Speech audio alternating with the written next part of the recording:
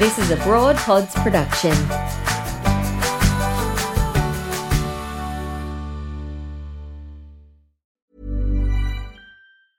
Burrow is a furniture company known for timeless design and thoughtful construction, and free shipping, and that extends to their outdoor collection. Their outdoor furniture is built to withstand the elements, featuring rust-proof stainless steel hardware, weather-ready teak, and quick-dry foam cushions. For Memorial Day, get 15% off your Burrow purchase at burrow.com/ACAST and up to 25% off outdoor. That's up to 25% off outdoor furniture at burrow.com/ACAST.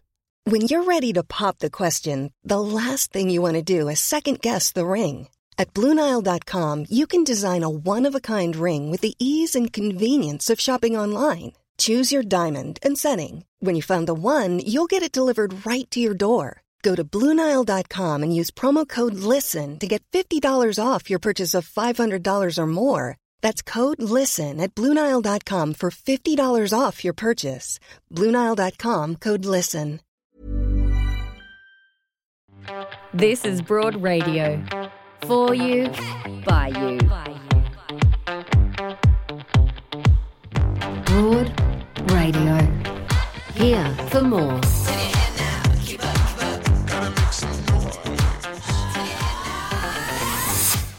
Hello, can you hear me? I can't hear you, Jo. Hear me? Oh my God. Oh, now I can. Hello. What a start to the day. You can hear me. We're together here in the one. I'm very happy you're joining me in this conversation. And it's delightful to see you on Broad Radio.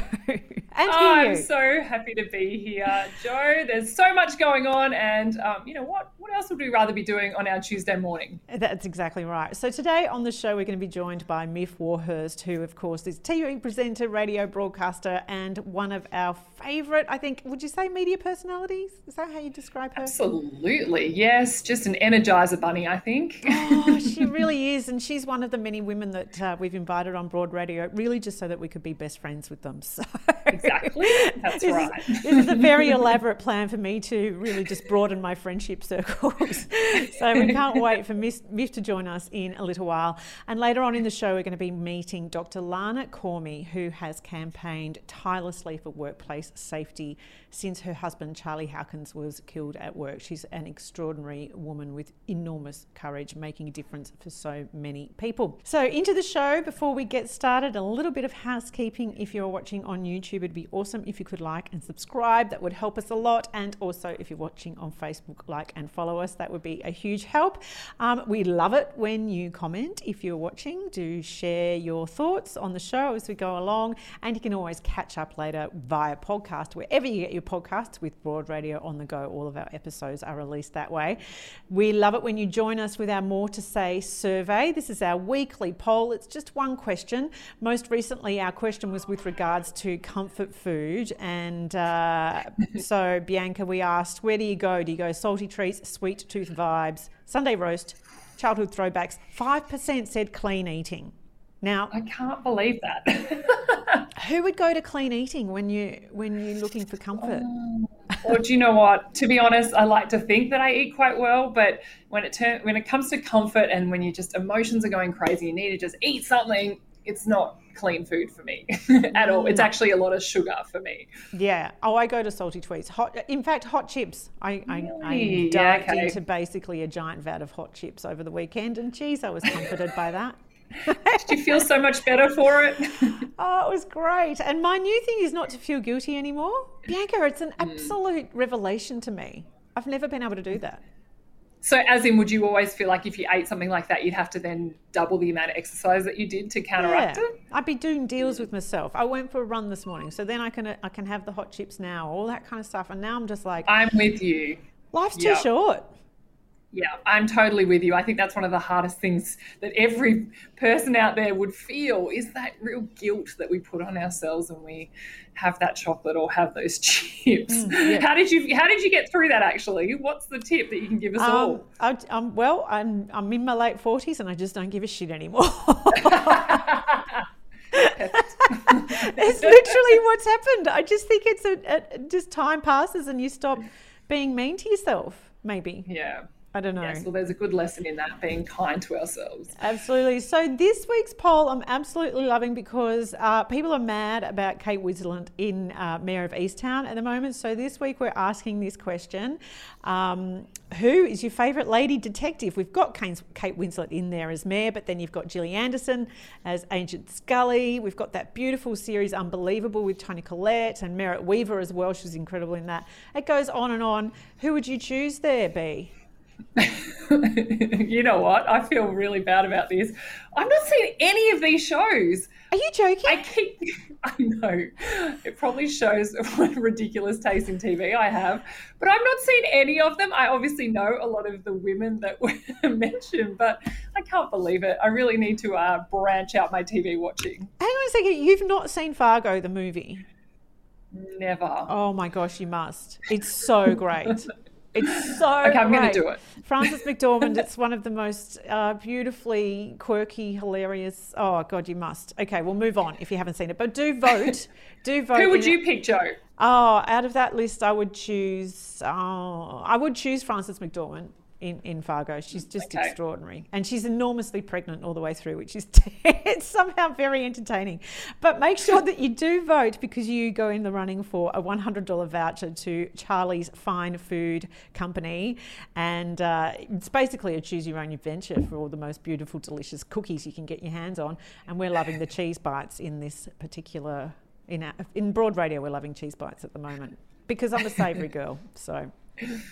Now, Bianca, we were to be speaking to Nicole Livingstone this morning, but she's now not available. We were going to be speaking about the Australian swimming trials. But I wanted to ask you, Bea, because there's been quite a lot of conversation around some suggestions that swimming has got a toxic culture. This has been firstly released when the swimmer Maddie Groves, she dropped some pretty explosive tweets and messages on Instagram around the way she felt she was treated when she, within the swimming world.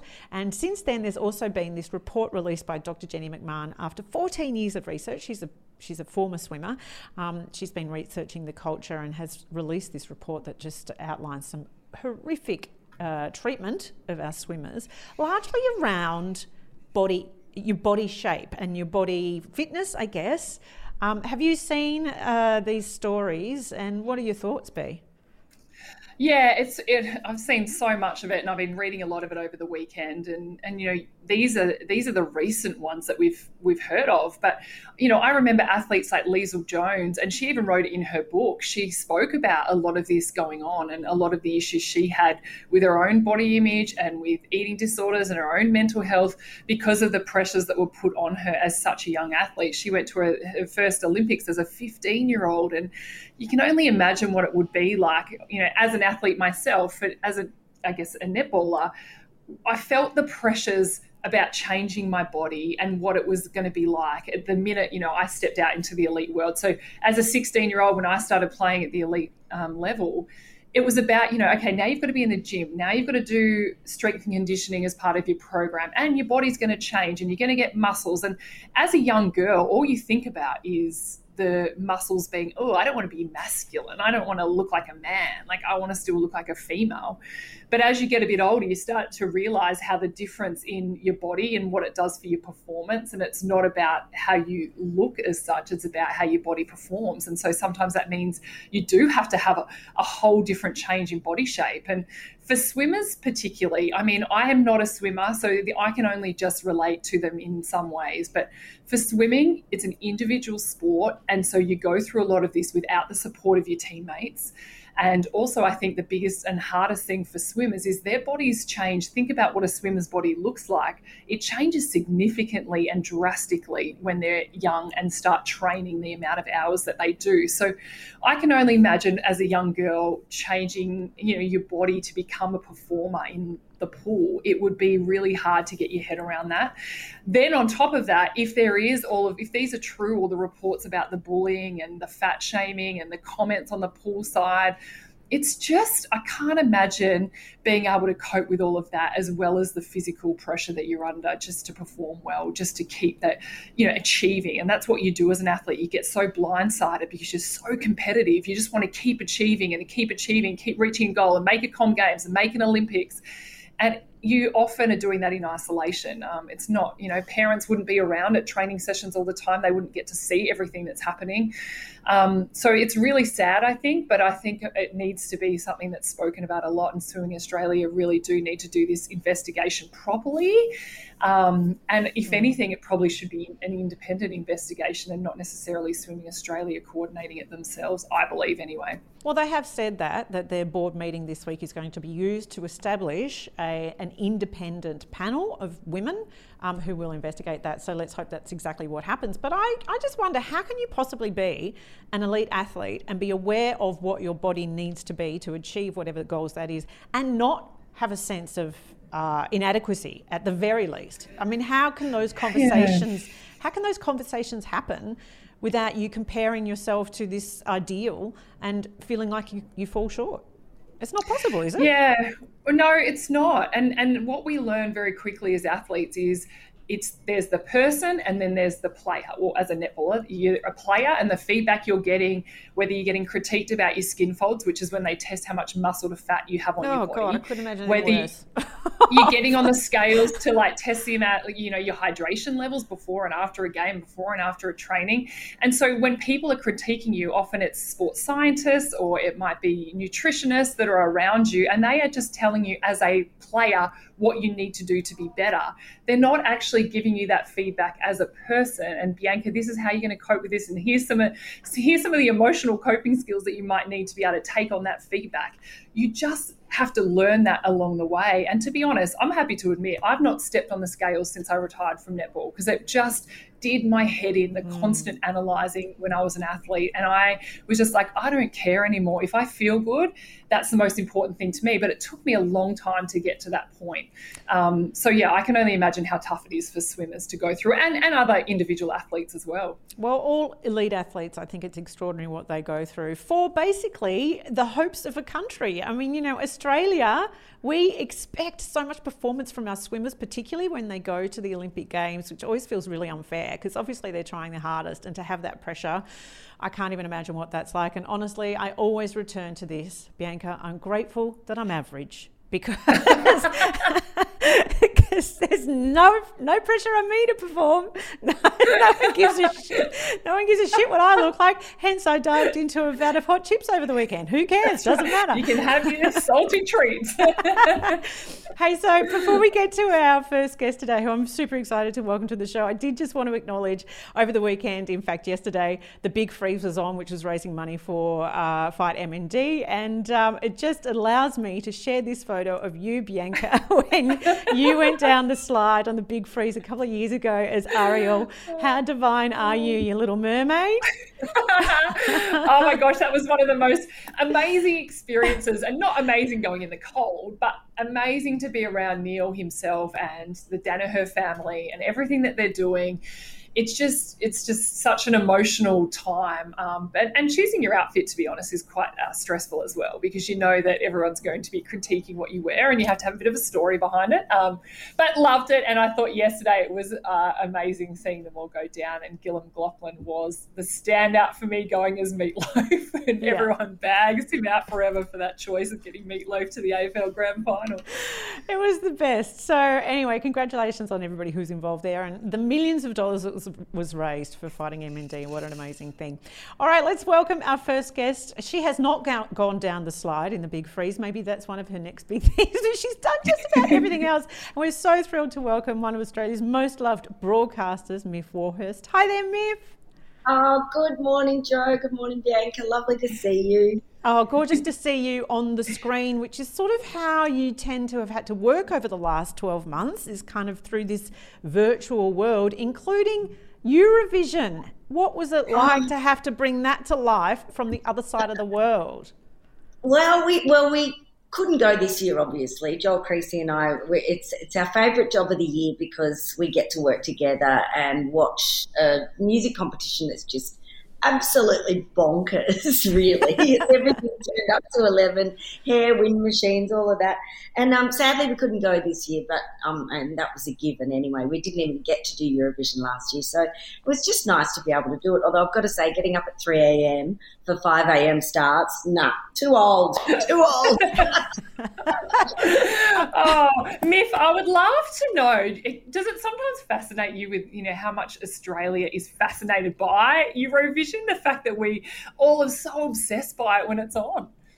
Oh, yeah, it's amazing. And I think because it's been broadcast on SBS for so long, over 30 years, and initially think about those times when it was pre-internet times, and it was a way for many families that had come from somewhere else in Europe, perhaps, to connect with families at home. And I think that really started the love of it. And then it's extended now to everyone else who just loves the craziness of the whole thing, I think. It is so over the top. And you and Creasy do the most beautiful job with what I find is great affection with a good, amount of tongue in cheek as well, which is quite a balance, I reckon. There. Do you find that challenging sometimes? Sometimes, because and also it's almost like a Stockholm syndrome thing too. You start to think everything's really good because that's all you've been listening to the whole time, and then you take a step back and go, oh my God, what was that? He's standing on a ladder in a small room wearing a horse head and riding on a chalkboard, and that's part of one of the songs. You're like, what has happened to me? This is all great. How much background do you get on the performers? Like, do you have a huge amount on them when they're walking out there, and do you kind of get a bit of an idea of what they're going to do when they first walk out on stage? Oh, yeah. These days with the internet, you can pretty much watch rehearsals if you like. It's less of a secret than it was. And you get all the info on the artists as well. But generally, 75% of them come through the singing competitions, like The Voice or those kind of shows. So they're usually, really, really living for this moment. This is their moment. And I think, in terms of exposure in Europe, it's huge for them and for the Australian artists that go now. They kind of recoup whether or not the competition or their fame from the competition continues. They get loads of streams. It's actually really great for them as artists, and most of them aren't really, the biggest artists in the country. So it's a real stepping stone for them. Miff, I do love how supportive you are of the music industry. And yesterday you hosted a beautiful 6-hour, it was like kind of a virtual live music festival.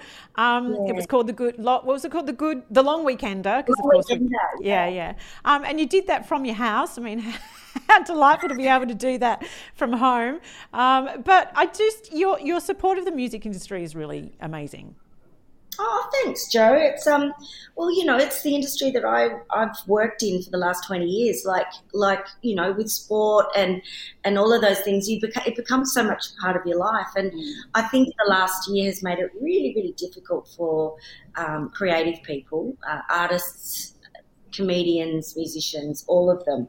It's been really tough, mentally tough as well. And something like this came up, and it was nice to actually see the Victorian government supporting the creative industries because they've really struggled during COVID in terms of getting financial support and that kind of thing and any kind of security. So it was really nice to be able to do that. All the artists got paid, the festivals that got on board, they were really pleased, just sort of inject a bit more money back into the industry and hopefully get us a bit more excited for, fingers crossed, down the track when we can go and do these things again.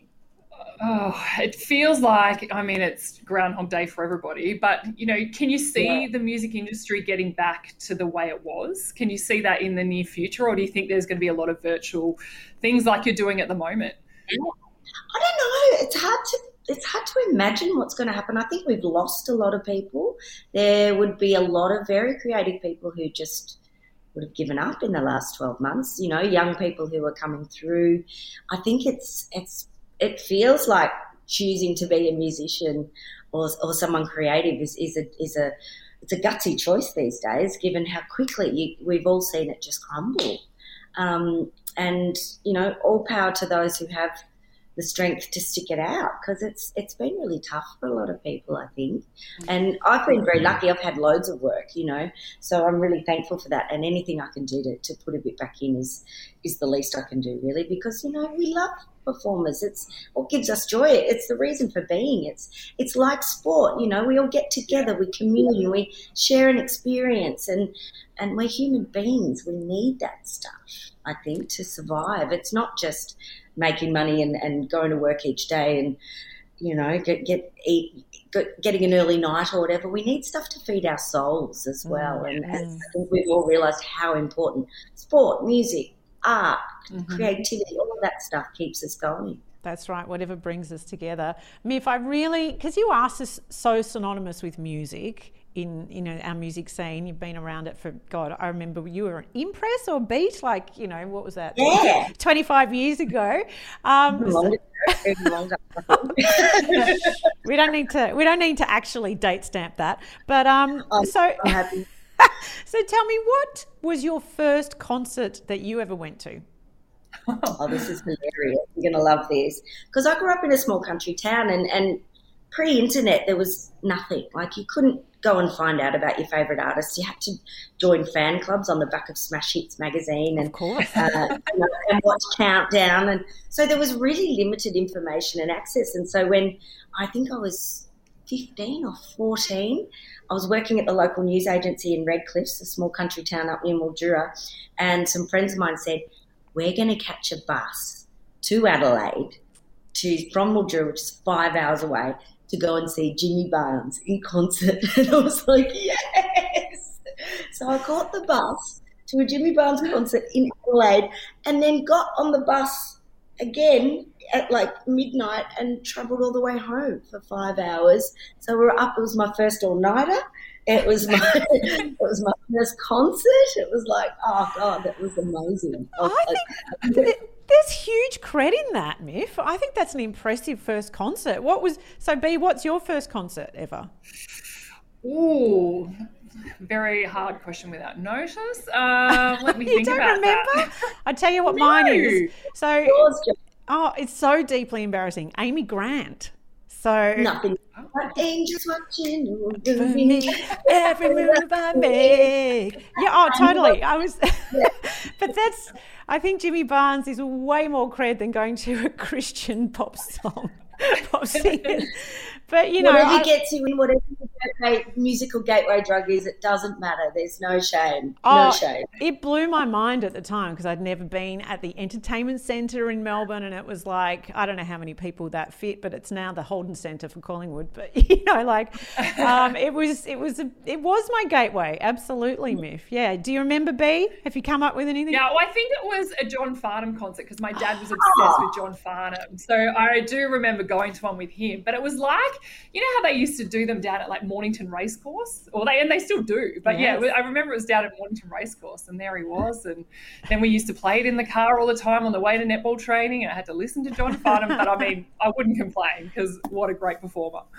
That's awesome. I've never seen John Farnham in concert, so you've got one up on me. Yeah. Oh, wow. Yeah. There you go. I even saw him recently down in at the Haymate that Channel 9 did. And he's awesome. Still amazing, yeah. And you do the two strong hearts thing, it was big. Yeah. So TikTok dances before TikTok dances. Too strong. Yeah, it's true. It's true. So, Miff, can you believe, though, that it was only 18 months ago that you were in the jungle? That's extraordinary to me that the world has changed so much.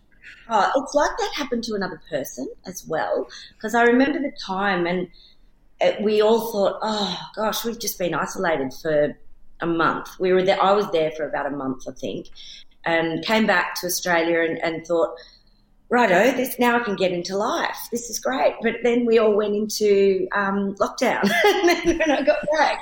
So I've spent more time in lockdown in the last year or so than I ever thought I could, but it certainly did prepare me for what lockdown was going to be like because I don't know if I would have survived it had I not had that experience.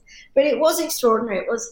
For me, it was transformative, I think. I did something I would never normally do, and it's not something people would expect me to do. And I learned so much about myself, and I met some fabulous people, and I really cherish that time. What did you learn about yourself?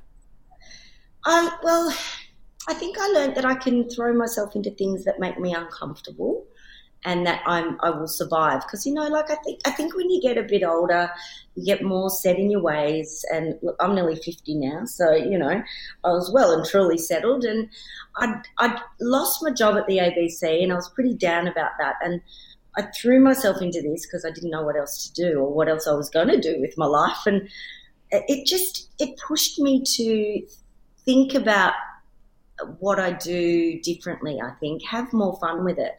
Be less concerned about what others think, or, you know, what matters is your experiences and the friends you make along the way, and the fun that you share. And that gave me so much of that, and I didn't expect it. I really didn't, yeah. But Miff, interestingly, because I lost my job that I loved as well, and in radio too. Who would work in radio? But it really made me realise how comfortable I had been and how fearful I had become of new experiences, because I think, do you reckon the older you get, the less you take risks? I think so, and that's for a very good reason, probably, because you've got life things that you have to commit to, mortgages, families, ageing parents, all of that stuff. You do tend to take less risks. But I found that when I did take this risk, it was, the reward was extraordinary. And I don't think, you know, most people probably wouldn't have that opportunity. So I'm very lucky that I got to have that, and it really shook things up. And it also, Kate, I mean, as awful as it was having no control in there, because you are basically a social experiment, you know, they tell you when to eat and when to sleep and all of that, and that's pretty weird. I think that taking away that control from me actually made me relax a bit more about the lack of control that I really have in my life, and we all have in our lives. You know, things could end tomorrow in terms of jobs, and I guess I'd learned that, but it was good for me to let a few things slide, you know, just relax about a few more things, not worry so much if things don't work, not worry so much if people don't like me, you know, all of that. It was a real, yeah, it was transformative in a way. And I'm glad for it, because now it's like, you know, I think I go with the flow a lot more, and it's opened up a whole lot more opportunities that I feel have been, you know, I've enjoyed, and it's been fun, and yeah, and that's the point, isn't it? That you enjoy it and that it's fun. And yes, it pays the bills, but that's not the only thing, really, I think. Absolutely. And I wanted to know, with you and going through the experiences that you did, what, like, I did the block, and I found one of my key coping things was when I was under pressure and we'd stayed up 2 nights in a row and had no sleep, I would climb up onto the roof, which was highly illegal, and lay down on top of the roof where the cameras couldn't find me, and just have 10 minutes out where I could just zone out and be in a meditative state for a little while, just to be able to get enough energy to go back down. What was your key coping skill when you're under the most pressure in the jungle? Oh, goodness. Key coping skill. I think, look, I made some great friendships in there that I felt like I could be real with. So even though we're surrounded by cameras, you know, I had beautiful Rhonda Birchmore, who's, you know, a star of stage and screen. And I think just being able to connect with a couple of people on a very real level was lovely. You know, you just, and having someone in there that you felt had your back, that really helped me get through. But also we had access to a waterfall, which we could go swimming in, and then there was moments there where you could just lie on your back, and we were still wearing microphones, but it was the most incredible spot. It was astounding, actually. And then there was some heavy rains, and it was just gorgeous. And I think just putting my head in that water and covering my ears and just feeling like I was just alone there on my own, that was my moment. I loved that. Yeah. Well, you've just done so much. I really love your podcast with Zan Rowe, Miff. That's a bloody ripper. It's a couple of women just being super clever and having a beautiful rapport together. I love that. We're seeing you on Spicks and Specs again as well. So what's next for you? What would you like to do next? Well, I'm writing a book at the moment, so that's interesting. I can't say I'm enjoying the process. You know, the longer you spend on the page, you're like, oh, I'm not good at this, I'm really crap. But then, you know, I think that's quite normal as part of the process. So I'm trying to do that. But also the last 6 months I've been doing training as a foster carer. So that's going to be something that I hope to do in the future, because I also realising during lockdown that, you know, I've got a house full of mad animals, and you know, I love it here, and I'd love to be able to share that and lend a hand to kids that need it. So that's going to be something hoping to do. I will be doing in the very near future. But yes, I've been training doing that, and it's been very intense. And I've had to face a lot of things, and it's not easy. It's not easy. So it's that again has been a big growth experience for me. Wow, that is truly amazing. I have had a tiny smidge of that foster caring training, and I do know that it is a massive thing that you're undertaking, Miff. So absolutely commend you for that. Huge celebration of you and your courage in there.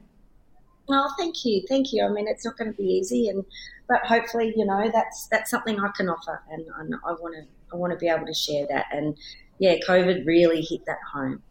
I think if you've got things you can share, then just do it. Yeah, amazing. People need help and love. Well, thank you so much, Miff, for joining us on Broad Radio today. It's just been an absolute delight. We'll have to get you back another time if that's okay. I'd love to be back. Lovely to talk to you both. And next time you'll have to get Viv on, because she is one of my favourite members of the social media. She's so naughty. And she's like right all up in my grill whenever I have to do any of these. And she's like, talk to me, feed me. Yeah. She's one of my favourite dogs of the internet. So, next time we'll meet Viv. She loves that. Thanks so much, Miff. Take care. See you. No worries. Bye-bye. And we'll have more Broad Radio after this. When you're ready to pop the question, the last thing you want to do is second-guess the ring. At BlueNile.com, you can design a one-of-a-kind ring with the ease and convenience of shopping online. Choose your diamond and setting. When you find the one, you'll get it delivered right to your door. Go to BlueNile.com and use promo code LISTEN to get $50 off your purchase of $500 or more. That's code LISTEN at BlueNile.com for $50 off your purchase. BlueNile.com, code LISTEN. I'm Sandra, and I'm just the professional your small business was looking for. But you didn't hire me because you didn't use LinkedIn Jobs. LinkedIn has professionals you can't find anywhere else, including those who aren't actively looking for a new job, but might be open to the perfect role, like me. In a given month, over 70% of LinkedIn users don't visit other leading job sites. So if you're not looking on LinkedIn, you'll miss out on great candidates like Sandra. Start hiring professionals like a professional. Post your free job on linkedin.com/people today.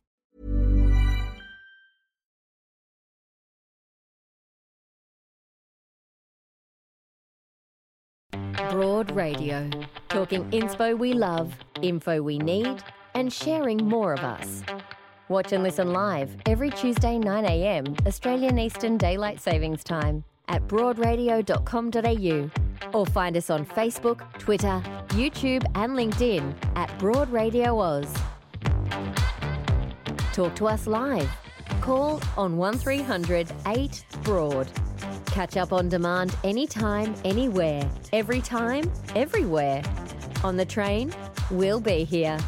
2 a.m. existential crisis? We've got you covered. Broad Radio. Here for more. Well, this might be a little known fact to you, but in 2020, 182 Australian workers were killed at work. And this year alone in Victoria, 19 workers have died. That's so many families who have lost a husband, a mother, a daughter, someone who has lost their parent or their son. It's so devastating, and there are so many people losing very dear people to them. At Broad Radio, we tell the stories of women, and because over 90% of the people who are killed at work are men, today we're acknowledging the partners who are left behind. And we are going to meet an extraordinary woman whose husband was killed at work and the lawyer who has worked very closely with her for justice. So we're very pleased to welcome from Maurice Blackburn Lawyers, Azmeena Hussain, Principal Lawyer, Work Injuries. Azmeena, it's lovely to see you. Lovely to see you too, Jo. Thank you for having me. And Dr. Lana Cormie, veterinary doctor and mother of 2 young children, Sophie and George, and wife of Charlie Hawkins. Lana, it is great to have you on Broad Radio. Thanks for having me. Azmeena and Lana, there are so many layers to your story, but I want to acknowledge that Lana, in everything that I've read about your experience, you've said that you really felt like you didn't have a voice. And so I want to start with your story and with your element to this whole conversation. Can you tell us what you can about the circumstances around Charlie's death? Yeah, so Charlie was 34 years old when he was killed at work 3 years ago. He was working on some sewer trenching in Ballarat with his workmate Jack Brownlee, who was also killed that day on the 21st of March 2018. We don't have a lot of information about what actually happened that day, and the case is still before the courts. But what I can say is that, you know, life's been very tough ever since, and Charlie and my children, Sophie and George, and myself have, I guess, have the rug pulled from under us. It's been very challenging. I can imagine that it is an extremely difficult thing to pull your life together after such an extreme loss. But you chose, in the aftermath of this, to work tirelessly for workplace change. Why is that? Yeah, look, I guess early on I had a moment where I sort of looked to the heavens and thought, no, that's it. I refuse to become a victim in this, and let my children become a victim. Of course, we had many challenges, but I suppose in many ways it was the timing of the incident where Charlie and Jack were killed. It came after many, many years of campaigning by other families and the union movement and many others to try and get some change in the legislation around workplace safety. And because our incident occurred in the lead up to an election, it provided an opportunity for us to kind of join that voice and to speak up and try and help to make change. And what sorts of change specifically were you fighting for? So at that time, the campaign was primarily for workplace manslaughter legislation in Victoria. We have, I guess, been also working for other changes, but that's been the primary big one that we were working towards, and that came into action on July 1st last year. Asmita, what is so important about that particular legislation, the workplace manslaughter legislation? Yeah, it's essentially it's almost life-changing law. As Lana mentioned, the laws came into effect in July of last year, and essentially what it's done is it now means that industrial workplace manslaughter, so workplace manslaughter, is now a criminal offence.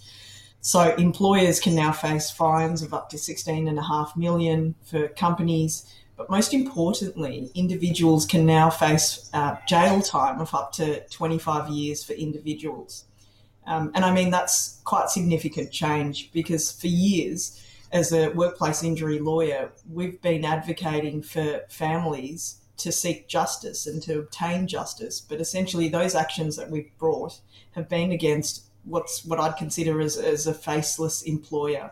Employers who have just walked away with maybe a fine against their company entity or a fine against an ABN and not even a slap on the wrist. But now these laws mean that individuals will be held to account and no longer can they just walk away with just a fine, and families can get some element of justice from that process. And Lana, this was particularly important to you because I know the difference between this law and what was previously the case, it really puts the person who has lost their life at the centre of it as well. Yeah, so the way that the OH&S laws are designed is that they are designed to prosecute on a failure to mitigate a risk in a workplace. The reason for that is because the aim is that we don't get to the point where we're losing lives or having serious injuries. Unfortunately, most often we don't see the law used in that way. But now we do actually have the one part of that legislation which actually acknowledges the outcome of those risks. And to me, that's really important because these are real people being killed, real families being affected. And to me, it was the ultimate insult for our laws not to even acknowledge that those people existed, that these cases are purely about a failure to mitigate risk and not about a real person or people who have been killed. So that has now changed.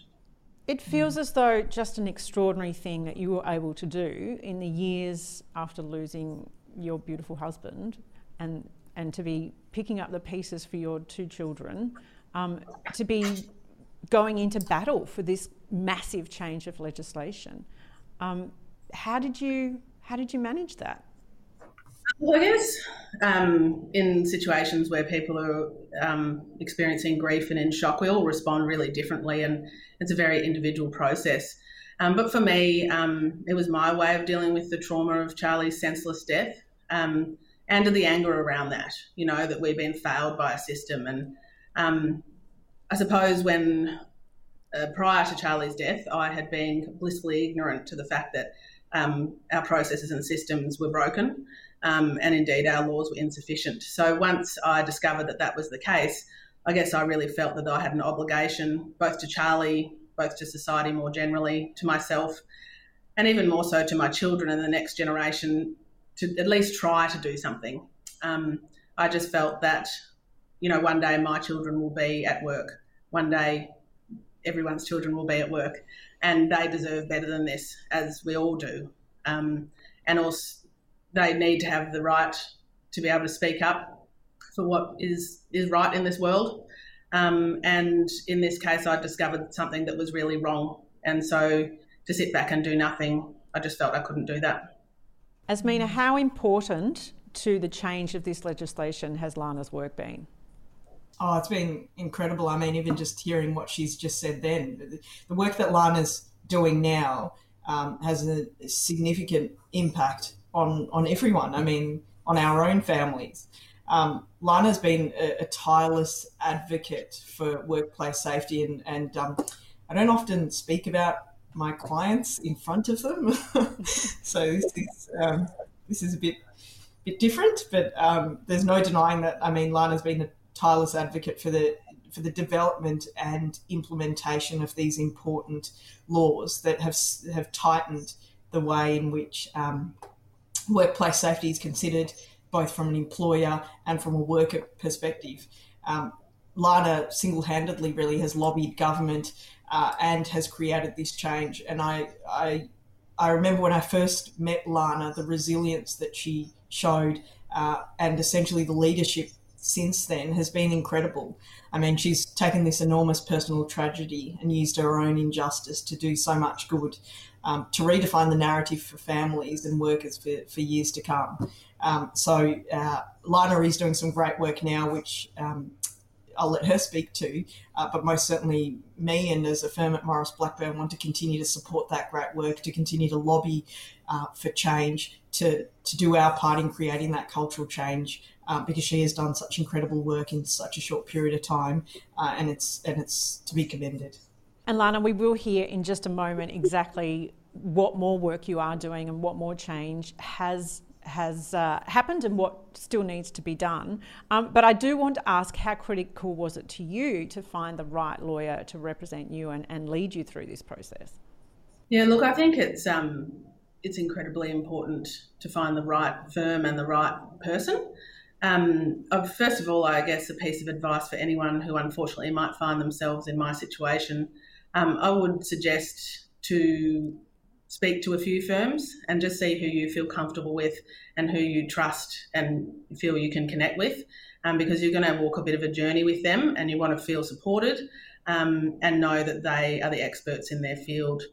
And also I would suggest that looking to expert firms who do this as their bread and butter, who are experts in work cover claims and specifically deal with that day in and day out, I would strongly suggest that, because if you find the right firm and the right person to deal with that for you, it takes a really big weight off your mind, and you've got so much going on that the last thing you need to do is be concerned about, your legal process.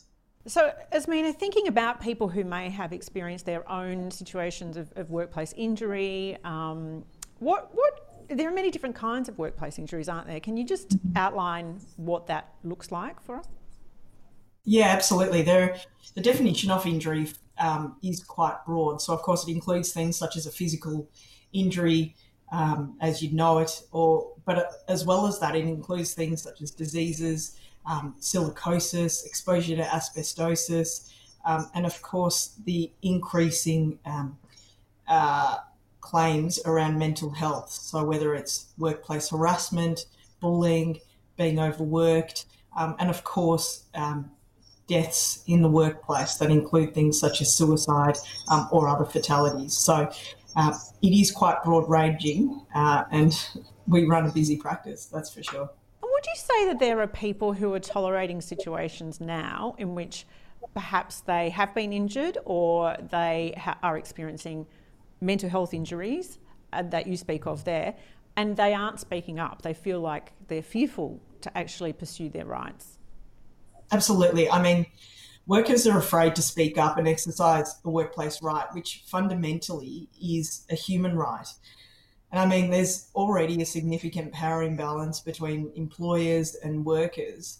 And now in a post-COVID era, there's even this greater sense that workers feel that power imbalance and that sense that they can't speak up because of fear of losing their job, and are afraid to raise issues in the workplace, or their sense of feeling uncomfortable to comply with shortcuts that employers are directing them to do. But what workers should know and understand is that there are laws to protect workers, both within the workplace injury legislation and within industrial laws as well. And most of all, I can't really stress the importance of collective action and the role that unions can play in really rebalancing that power and standing up for workers. Here at Maurice Blackburn, we work very closely with all our unions in that fight for fair and in that fight for readjusting that power imbalance that employers think they have. And it's so important that workers understand that they have a voice and that they have a platform to be heard, and that they should ensure that they utilise that. So if someone is feeling at the moment that they are, struggling with an injury or that they would like some advice, what's their best course of action? Yeah, absolutely. Workers most certainly should seek that advice and should not be afraid that they will be reprimanded by their employer because there are laws to protect them. A good starting point is to join a union. If you are a member of a union, to speak with your union, and most certainly otherwise there are firms such as Maurice Blackburn that can assist, even just in providing that advice to know where you stand. Knowledge is power, and it's a good starting point. So certainly go out and get that information, knowing that there is no consequences for exercising what is basically a fundamental human right, your right to feel safe and protected in your place of employment. So Lana, tell us more about what your work is at the moment. What are you working towards? So we have seen some positive change since we started this process and since workplace manslaughter laws were brought in. And one of those changes has been the introduction of a workplace incidents consultative committee, which is basically providing a legislated committee as a direct voice to the minister, which will allow us to hopefully continue, and other families to continue to bring about positive change, and to, I guess, also keep WorkSafe and the government accountable in terms of how that should look, and make sure that's going in the right direction. So that committee has just up and running now, and I'm a part of that along with 14 other members. The other big piece of work that I'm doing at the moment is I've started working in a role as part of Be Safe Victoria, and our new organisation is basically put in place to train, support and promote safety in regional Victoria. So we provide training to workers so that they understand their rights and know how to speak up, know what their legislative rights are, and as Asmina mentioned, knowledge is power, and I think that's really important to empower our workers in that way. And is there anything that still needs to be done on work sites, in workplaces, that is not being done to keep people safe? Well, we could talk about that all day. Until there's no one dying at work, there'll always be more to do. And certainly workplace manslaughter laws are not a panacea, they are but the tip of the iceberg. There has been much work done historically, and I guess I also want to acknowledge the work of other affected families and the unions and firms like Maurice Blackburn and others who have contributed towards so much change already. But there is a lot more to do. And part of that includes reform within the regulator, so WorkSafe.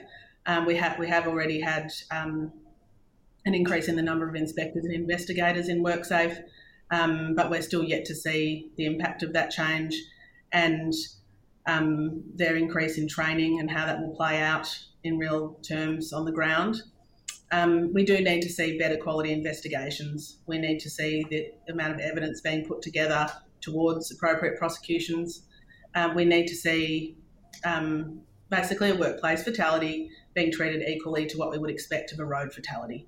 That workplace be treated as a real crime scene, that appropriate evidence be collected, that investigations be really broad and deep, and then that can lead on to what needs to be really meaningful prosecutions.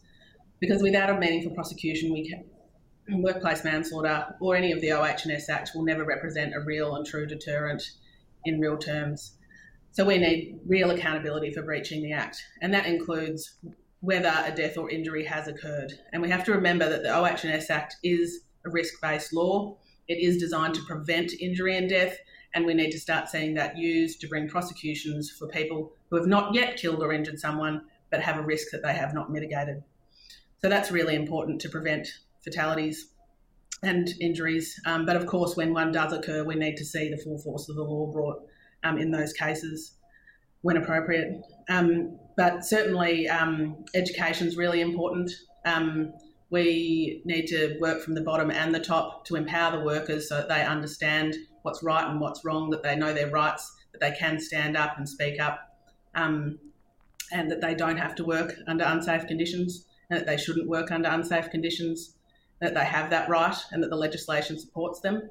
And then we need to also see from the top that the employers are really taking that seriously. And that's an important role for the new workplace manslaughter legislation, is to hopefully bring front of mind to the employers and the board members and those in positions of authority that not only have they always had a really important role in legislation to keep their workers safe, now they can be held personally accountable. So we're hoping to see that translate into a much greater focus on the importance of safety in their workplaces. Lana, just finally, you mentioned affected families there, and you've been such a loud voice representing them. Have you received, any kind of feedback from those families? Have you had thanks? Is there a community around affected families that you're a part of? Yeah, absolutely. There is a community, and both within Victoria and nationally.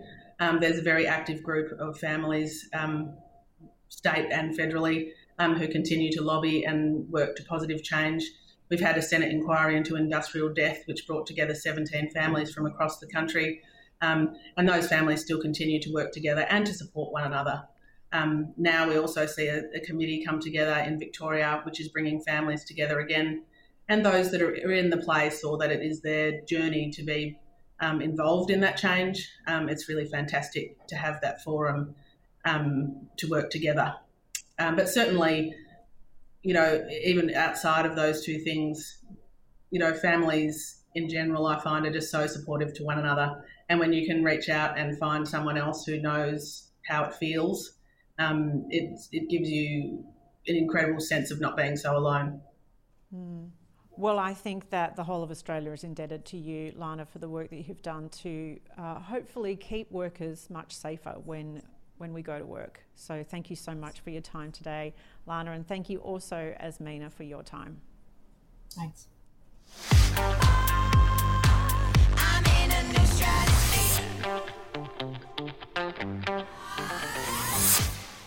Bianca, it's been gorgeous to spend Broad Radio with you today. I wanted to raise the Queen's Birthday honours, which were announced yesterday. Many people were recognised for their work in the community and broadly in Australia. And I tell you, two amazing women that caught my eye were both from the netball community, right? Yeah. But not people that you would necessarily know. So firstly, there's Pamela McPherson And, well, that's actually Stephanie Bortkovich and that's Pamela there. Both of them are recognised for their decades-long work in the netball community for their various clubs, and they've held positions like registrar and umpires and conveners and secretaries, and started out as wing attack. They were wing attack when they were young, and then their kids have gone through, and now their grandkids. And what an amazing impact women like that have on the sport that we now watch, that you then go on to play at an elite level. Oh, you're so right. And I love seeing them get recognised. And it's not just about, I guess the celebrities of the world or the people that we know and hear of all the time. It's the people that are on the ground doing all the hard work and who are there and dedicate their whole life to netball clubs. And, there's a lady that I know that stands out, Liz Upton is her name. And she has volunteered for Melbourne for as long as I know. Before I even started playing, she still is there today when I now go to the games and commentate. And she volunteers, and her job is to basically make sure that we know exactly where we need to go as athletes. She also does work at her own community club, but she gives up every single weekend to be a part of a sport that I think gives her so much connection. And she just loves it. And I love seeing her smiling face courtside whenever I'm around the netball now. But I think it's these true, genuine champions of the game that allow us to be elite athletes and allow us to go out there and play the sport and do well at it, because we've got these people that are looking after us and always caring for us. And I really think they're the heart of any community, these volunteers in any sporting organisation. And they do everything, like you said. They have to be treasurer, and they have to run the canteen, and they have to umpire, and they have to coach and play and do everything. And I noticed as well that Stephanie also, she's from Newcastle, and she does a lot with disability, so people with disabilities. So getting young girls and young boys out there and just letting them know that it's a game for all and that it's something that everyone can enjoy as well. Oh, that's absolutely critical, because access for everyone is so important. So, yeah, we love that those two women were recognised in the Queen's Birthday Honours. Also, very exciting to see a couple of great legends from AFLW who were also recognised. We've got Beck Goddard and Erin Phillips. And, it was a pretty good Queen's Birthday. I think that the gender split was about 44% for women on that list, which is a huge improvement from previous years, although not 50-50. You wouldn't say there's parity there. So, anyway. And also the great Neil Danaher, he also got an Order of Australia medal, and I just think it's incredible. Like he has done so much and so selfless in what he's given to the Fight MND cause too, so it was great to see him honoured. Yeah, that was absolutely wonderful. Hey, just a couple of things to wrap up. We were talking earlier in the show, what was your first concert? You said John Farnham, which is very good. I said Amy Grant with great shame, although lovely Chloe on our Facebook said she loved Amy Grant, so maybe I shouldn't be embarrassed by that. But so we had from our producer Ro here, MC Hammer. Yeah, MC Hammer at Rod Laver Arena. And I have never lived that one down. MC Hammer's a bloody ripper. And then we've got Lillian on Facebook. She said her dad took her to see Kenny Rogers when she was 12. He's pretty cool. And then Cess, our other producer out there, and she's in the workroom out there. She said Rat Cat. Right, at the Metro, which is great. And then 3 times in our chat, she said, I still love Rat Cat. I know. I still love Rat Cat. It's okay, Cess. We know you still love Rat Cat. We get it. Oh, such great memories. People need to let us know, whether it's on Twitter or Facebook or whatever, what was their first concert they went to. Absolutely. It's the best. I love that whole conversation. Well, B, it's fantastic to see you again on Broad Radio. Thanks for spending the last hour with me. Oh, I've loved it. Thanks for having me again. Okay, we'll see you all next week on Broad Radio. Cool fact, a crocodile can't stick out its tongue. Also, you can get health insurance for a month or just under a year in some states. United Healthcare short-term insurance plans, underwritten by Golden Rule Insurance Company, offer flexible, budget-friendly coverage for you. Learn more at uh1.com. Planning for your next trip? Elevate your travel style with Quince. Quince has all the jet-setting essentials you'll want for your next getaway, like European linen, premium luggage options, buttery soft Italian leather bags, and so much more. And is all priced at 50 to 80% less than similar brands. Plus, Quince only works with factories that use safe and ethical manufacturing practices. Pack your bags with high-quality essentials you'll be wearing for vacations to come with Quince. Go to quince.com/pack for free shipping and 365-day returns.